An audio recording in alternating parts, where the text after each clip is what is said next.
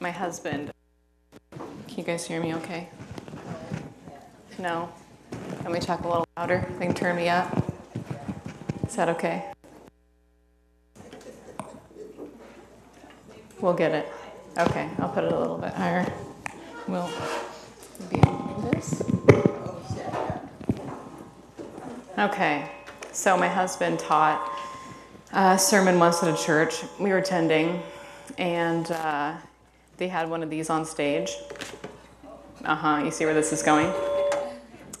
So he steps up on stage and he's nervous. We were like 20 years old. We were like just married and we were living in Canada, and he gets up on stage. There's a whole auditorium of people, sets his laptop up on one of these and just like crashes. Just like it echoes through the auditorium, just set the stage for his time. It ended up being great. It was a beautiful day. But when I saw that this was all that I had for my laptop this morning, I was like, are we sure we're going to start the day? So as Priscilla said, my name is Chelsea. I've been in Creekside for about a year. And I do some of the stuff on Sundays at the end of sermon and reflection time, which I really enjoy. And I find that a lot easier because the lights are off and people's eyes are closed. It's not really, I don't feel like the attention's on me, so this is a little bit more challenging for me, so bear with me. I'm just going to get into it. I don't want to take up like too much time here. I want to make sure that we have a lot of time to discuss our questions and enjoy one another and fellowship. So when it comes to a story like this one in Genesis 3, which is what we're talking about this morning, the fall, I think that we might find ourselves in a few different camps.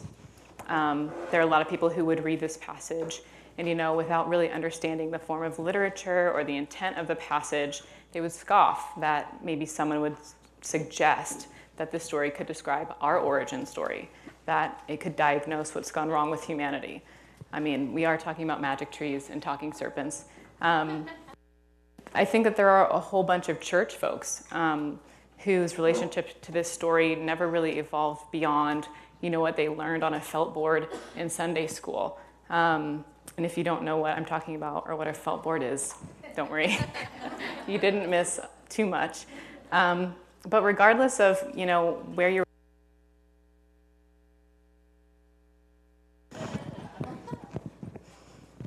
We good? Okay. I'll try to stay very still. I think that might be what I need to do. So regardless of your relationship with this story, I truly believe that if we give it the time and the meditation that it deserves, we'll sense that there's something truly compelling and beautiful and hauntingly true about what's being taught to us about the human experience, about the nature of sin, and most importantly, about the heart of God. So, this morning, I'm going to invite you guys to join me as we try to move past maybe the felt board characters that some of us have of Adam and Eve in our minds, and invite the Holy Spirit to help us see this narrative with new eyes, with fresh eyes. So, will you guys join me in prayer?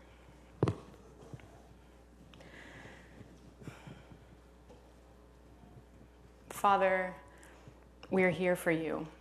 Ultimately, the songs we sung this morning have been prayers of desire for you, to hear from you, to experience you, to meet with you, to be transformed by you, to be transformed by the love that you have freely given us in Christ. So this morning, as we come to this text, as we come really before your feet, we're asking in humility, according to our own limitations, that you would meet us, that you would speak to us, that you in your kindness and your goodness would reveal to us more of your heart. You would reveal to us more of your purposes for the work that you want to do in and through us and in and through our lives. So we love you, Lord, and we commit this time to you, and we pray all this in your name, Jesus. Amen. I am going to read through Genesis 3. It's, there are way worse passages of Scripture to have to sit through. So this is going to be a good one. I'll just read through the whole chapter. It's about 20 verses. Here we go. Starting in verse 1. Now the serpent was more crafty than any of the wild animals that the Lord God had made. He said to the woman, "Did God really say you must not eat from any tree in the garden?" The woman said to the serpent, "We may eat fruit from the trees in the garden, but God did say you must not eat fruit from the tree that is in the middle of the garden, and you must not touch it, or you'll die." "You will not certainly die," the serpent said to the woman. "For God knows that when you eat from it, your eyes will be opened. You'll be like God, knowing good, knowing evil." So when the woman saw that the fruit of the tree was good for food and pleasing to the eye and also desirable for gaining wisdom, she took some and she ate it. She also gave some to her husband who was with her, and he ate it. Then the eyes of both of them were opened, and they realized that they were naked. So they sewed fig leaves together and made coverings for themselves. Then the man and his wife heard the sound of the Lord God as he was walking in the garden in the cool of the day. And they hid from the Lord God among the trees of the garden. But the Lord God called to the man, "Where are you?" He answered, "I heard you in the garden, and I was afraid because I was naked, so I hid." And he said, "Who told you that you were naked? Have you eaten from the tree that I commanded you not to eat from?" The man said, "Well, the woman with me, she gave me some fruit from the tree, and I ate it." Then the Lord God said to the woman, "What is this you've done?"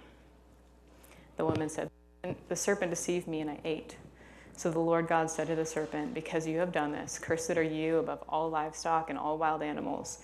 You will crawl on your belly, and you will eat dust all the days of your life. And I will put enmity between you and the woman, and between your offspring and hers. He'll crush your head, and you'll strike his heel." To the woman he said, "I will make your pains in childbearing very severe. With painful labor you'll give birth to children. Your desire will be for your husband, and he will rule over you." To Adam he said, "Because you listened to your wife and ate fruit from the tree about which I commanded you, you must not eat from it.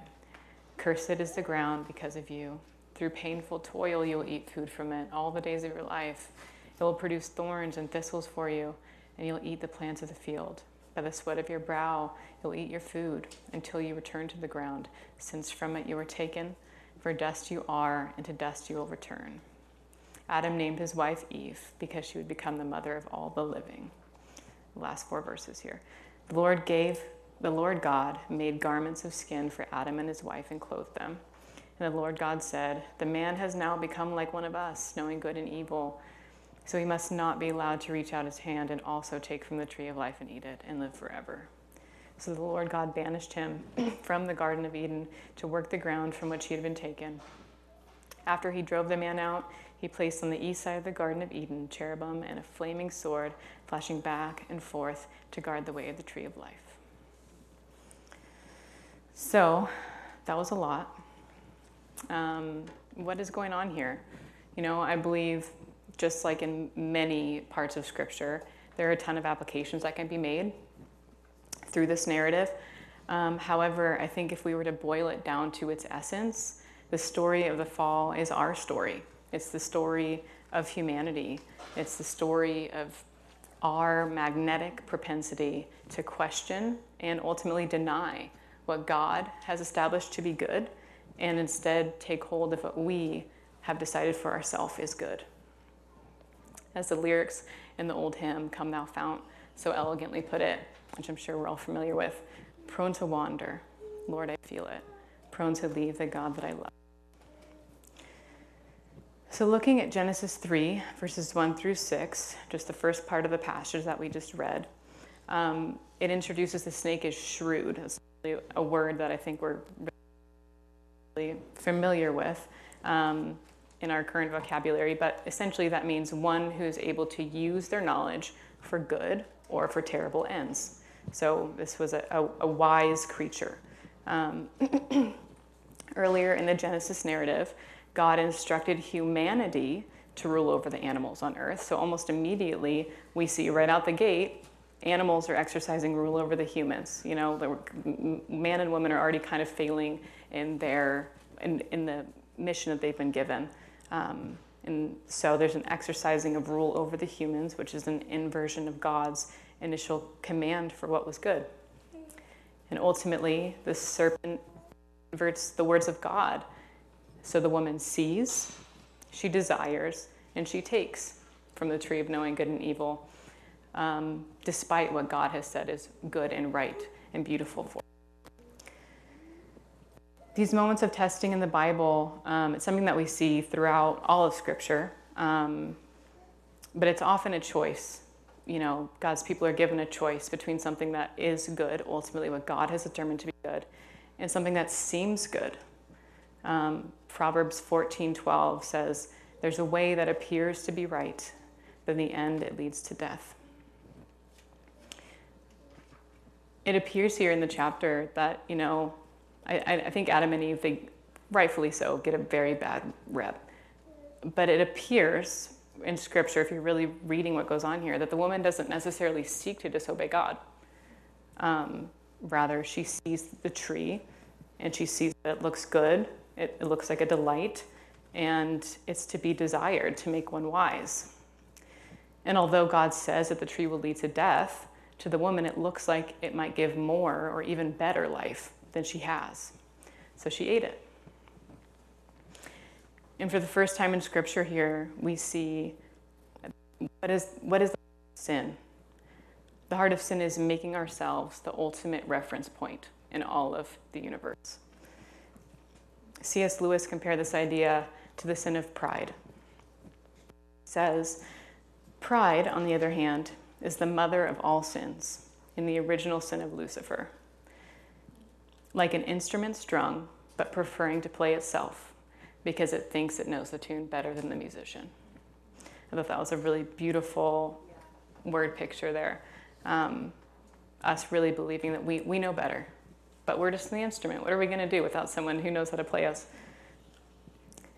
This dark moment in the garden is kind of the first of many dominoes to fall. If you were here the first week when we watched that Bible Project video, it kind of really beautifully illustrated what came after this moment. You know, there's Cain and Abel and everyone after him who kind of repeated this choice of denying what God has said to be good and then grasping and taking what was not theirs to have, which ultimately led to their own brokenness and angst and shame. We're going to look back a little bit at Genesis 2 here, verses 15 through 17. It says, "The Lord God took the man and put him in the Garden of Eden to work it and take care of it. And the Lord God commanded the man, 'You're free to eat from any tree in the garden, but you must not eat from the tree of the knowledge of good and evil. For when you eat from it, you will certainly die.'" So right here in Genesis 2, God states that on the day humans eat of this tree of knowing good and evil, they will experience death. But as we just read in chapter 3, you know, after Eve takes a bite of the fruit, she's still alive and well enough to offer some to her husband. So therefore we understand the biblical definition of death is much broader than just physical death. When we read, you know, what we just read in chapter 2, which kind of like, imagine she's just going to keel over as soon as she took a bite of the apple, just like Snow White or whoever. But in the case of Adam and Eve, this form of death initially involved an exiled existence away from the presence and relationship with the God they were made for, which was a form of death, and the tree of life, which was also a form of death. And although this exile did ultimately lead to physical death, it also involved all of the sin and all of the brokenness that they would experience outside of the garden. To quote one of my favorite authors, David Benner, he says, "Liberty was instantly replaced by bondage, intimacy by alienation, genuine love was reduced to self-love, and the result was egocentricity, estrangement from our deepest self, from God, and from other people," which I think is worse than death. Yeah. To be honest, it's like, that's death. So looking back, we're just going to look now at verses 7 through 13 to see how this consequence of sin played out. So Eve has taken the apple, she's offered it to Adam. What are the consequences of this death? What do we see here, starting in verse 7? It says, "Then the eyes of both of them were opened, and they realized they were naked. So they sewed fig leaves together, made coverings for themselves. Then the man and his wife, they heard the sound of the Lord God as he was walking in the garden in the cool of the day, but they hid from the Lord God among the trees. The Lord God called to them, 'Where are you?'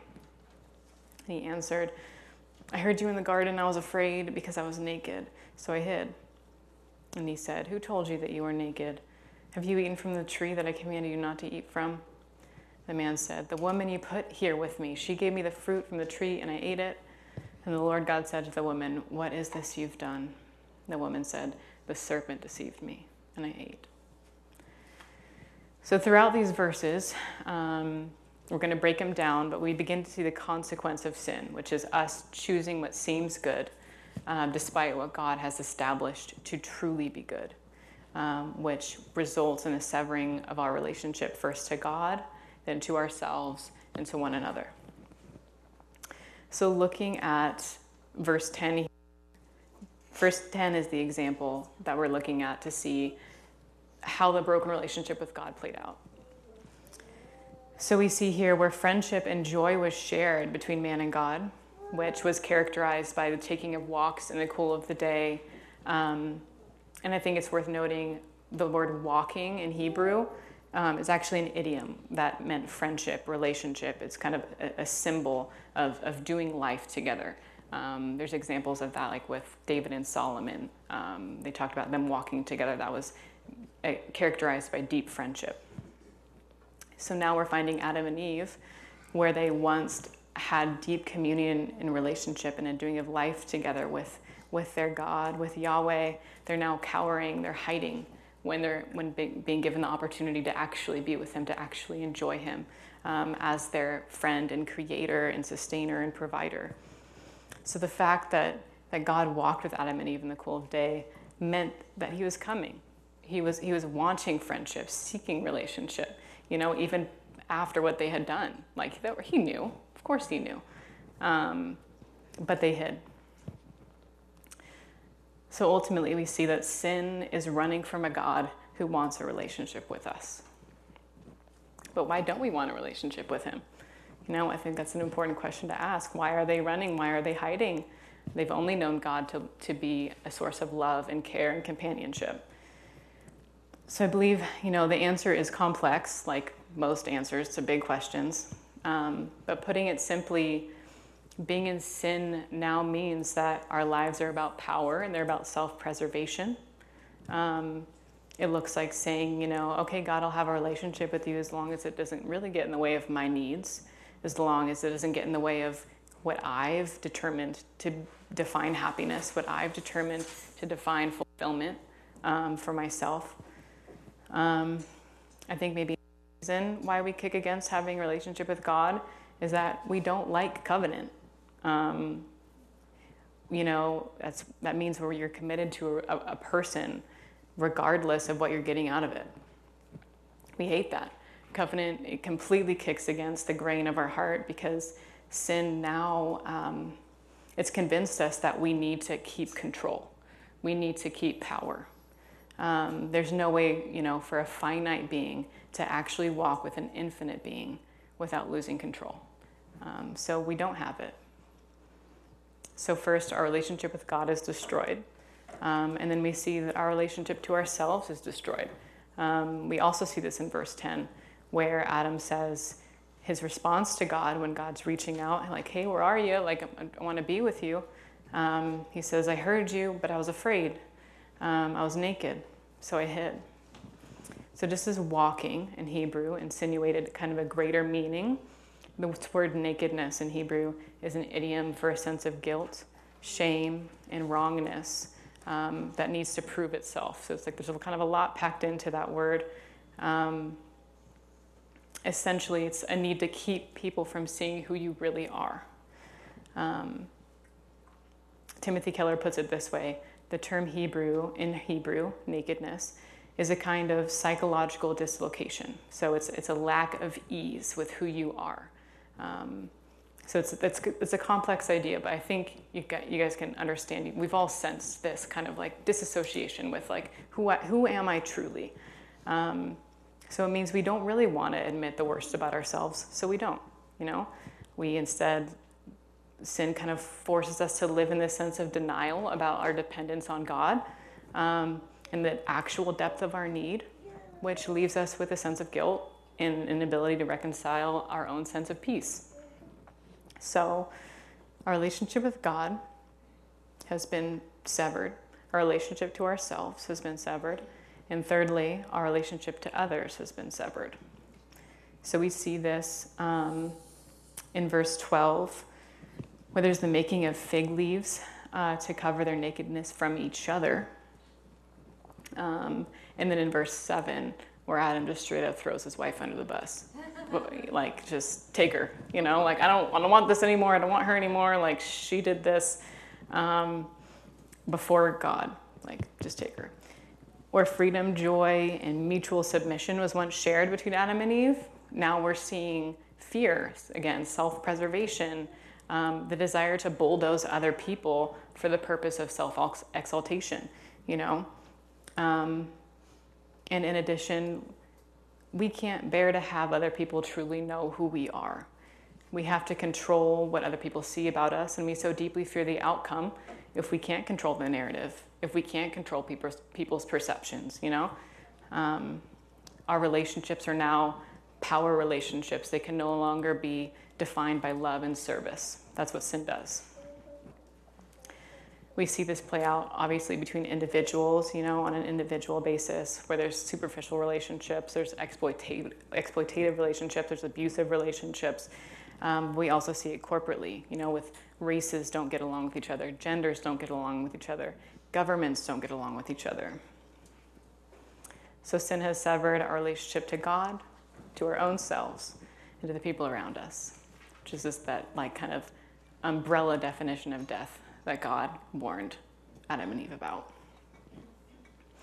So that's a lot of heavy stuff, for sure. But this is where it gets really, really beautiful, because we see God's response to humanity's greatest failure, to trust him and to enjoy what he has determined to be good. This is where we see the glorious and gracious heart of God on display for us. So I'll break these down in kind of 4 quick bullet points, and then I'll describe them for us. So in verse 8, God comes and calls. That's where he says, where are you? I think a lot of us in church, if we've heard the story a lot, it's kind of our tendency, maybe because it's just we expect fear, we expect to feel fear when God calls for us. And I think maybe, we've heard people read it to us this way, but when you read that, where are you? I know growing up, I kind of read that as where are you? Where are you gonna come? But it's just no, it's a where are you? I'm here to be with you. I'm here to enjoy you. I'm here to just do what we always do. And yes, exactly. And verse 9, God invites. So he invites confession. So he comes and calls. He invites confession. And then in verse 15, God promises the coming of a Savior who will at his own expense eradicate evil. And then lastly, in verse 21, God provides. He provides the covering for their nakedness. So you can already see it's just grace-filled. In the midst of their darkest moment, their creator, provider, God comes and says, I still want to be with you. You've done as much as you could to not be with me, but I'm going to do as much as I can to be with you. So let's take a little deeper look at these examples. Like I said, just look at the mercy of God's heart. He comes in, he doesn't smite them. He says, where are you? What have you done? Have you done what I've asked you not to do? And I think it's important to ask, what does God want with those questions? God's not seeking truth and illumination for himself. He already knows. He knows the answer. So the only reason why God would be asking these questions is if he's trying to give them the opportunity to receive truth and illumination for themselves. He's treating them as adults. He's not treating them as objects. He's not even treating them as animals or children. He's doing what people in AA call intervention. He's trying to get them to tell him what they should know. Admit what you've done. Say who you are. Own it. Take responsibility. He's counseling them. He's seeking them in love, and he's asking questions instead of just telling them what they've done wrong. He's so gentle in the way that he seeks to change their hearts. Secondly, we see the mercy of his hand. The second thing he does here is he makes garments for them. They had sewed these like itchy, terrible fig leaves all over themselves. But when God makes garments for them, he makes them out of animal skins, knowing now that they need them psychologically for privacy and also practicality, because they're going to be living in a much more hostile world than they were used to in the garden. He provides something better for them than they could even provide for themselves. And thirdly, God promises a coming Savior. You know, he knew that the only true and holistic solution to freeing them from this bent towards self and relational destruction, towards fear, towards shame, was a perfect self-giving and self-sacrificing love. And more than that, an initiating love, you know, which came almost immediately here in the passage in the person of Yahweh, and then ultimately for all of mankind in the death and the resurrection and the life of the promised Savior Jesus. And again, to quote David Benner, he puts it so beautifully when he says, "Creation was an outpouring of love, an overflow of love from heaven to earth." He's kind of referring to the Trinity, this loving community that they were living in. Creation declared that humans are born of love and they're born for love, created in the image of God, who is love. Love is our source, and love is to be our fulfillment. To close here, Timothy Keller also says, to be a Christian means to say, "Father, cover my sins because of what Jesus Christ has done. Objectively cover it by pardoning my sin, but subjectively deal with the sin in my heart. I don't feel loved. I don't live loved. I'm trying to prove myself. I'm trying to get control. So let the love of what Jesus Christ did for me so flood my heart by the Holy Spirit that I can truly begin to love and serve people." Keller always says it better than anyone else. I'm going to close this in prayer if you want to join me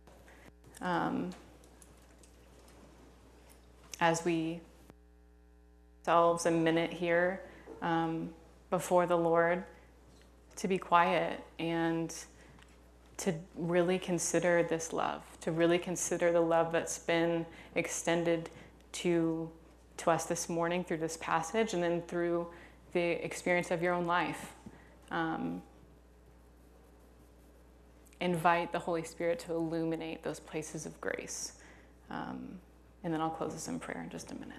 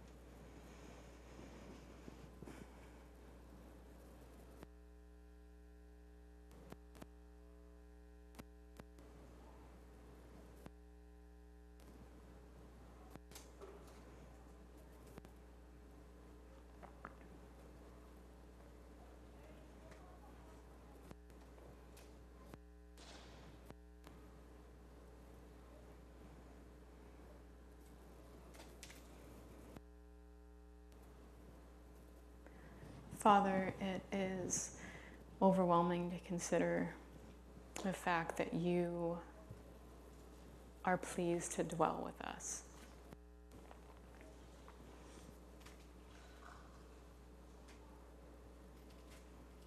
I thank you that in this room you see every need, you see every heart, you see every concern, every fear, every doubt. And you are so pleased to dwell in that space with us. Not always providing us answers, but always providing us yourself.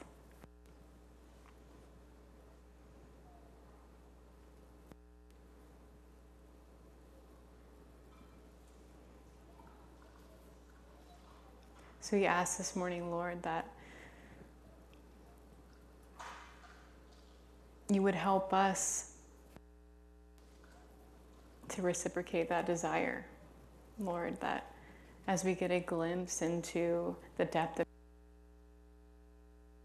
the reality of what you've done for us in Jesus, the way that you have reached out and initiated love, help us to believe it, help us to lean into it, and help us to ultimately be transformed by it. That in seeing the love that you've given us, we would be people who then know how to go out and give that love to other people.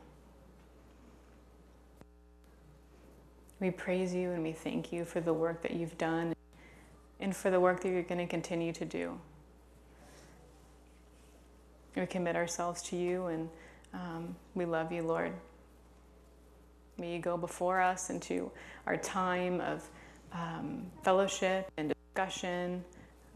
May it be honoring to you, and would you just continue through your Holy Spirit to illuminate parts of our hearts and parts of our minds that we don't even understand ourselves. That we would be open before you and open before the work that you want to do in us to make us more like you, Jesus. We love you and we praise you. And we pray all this in your name, Jesus. Amen.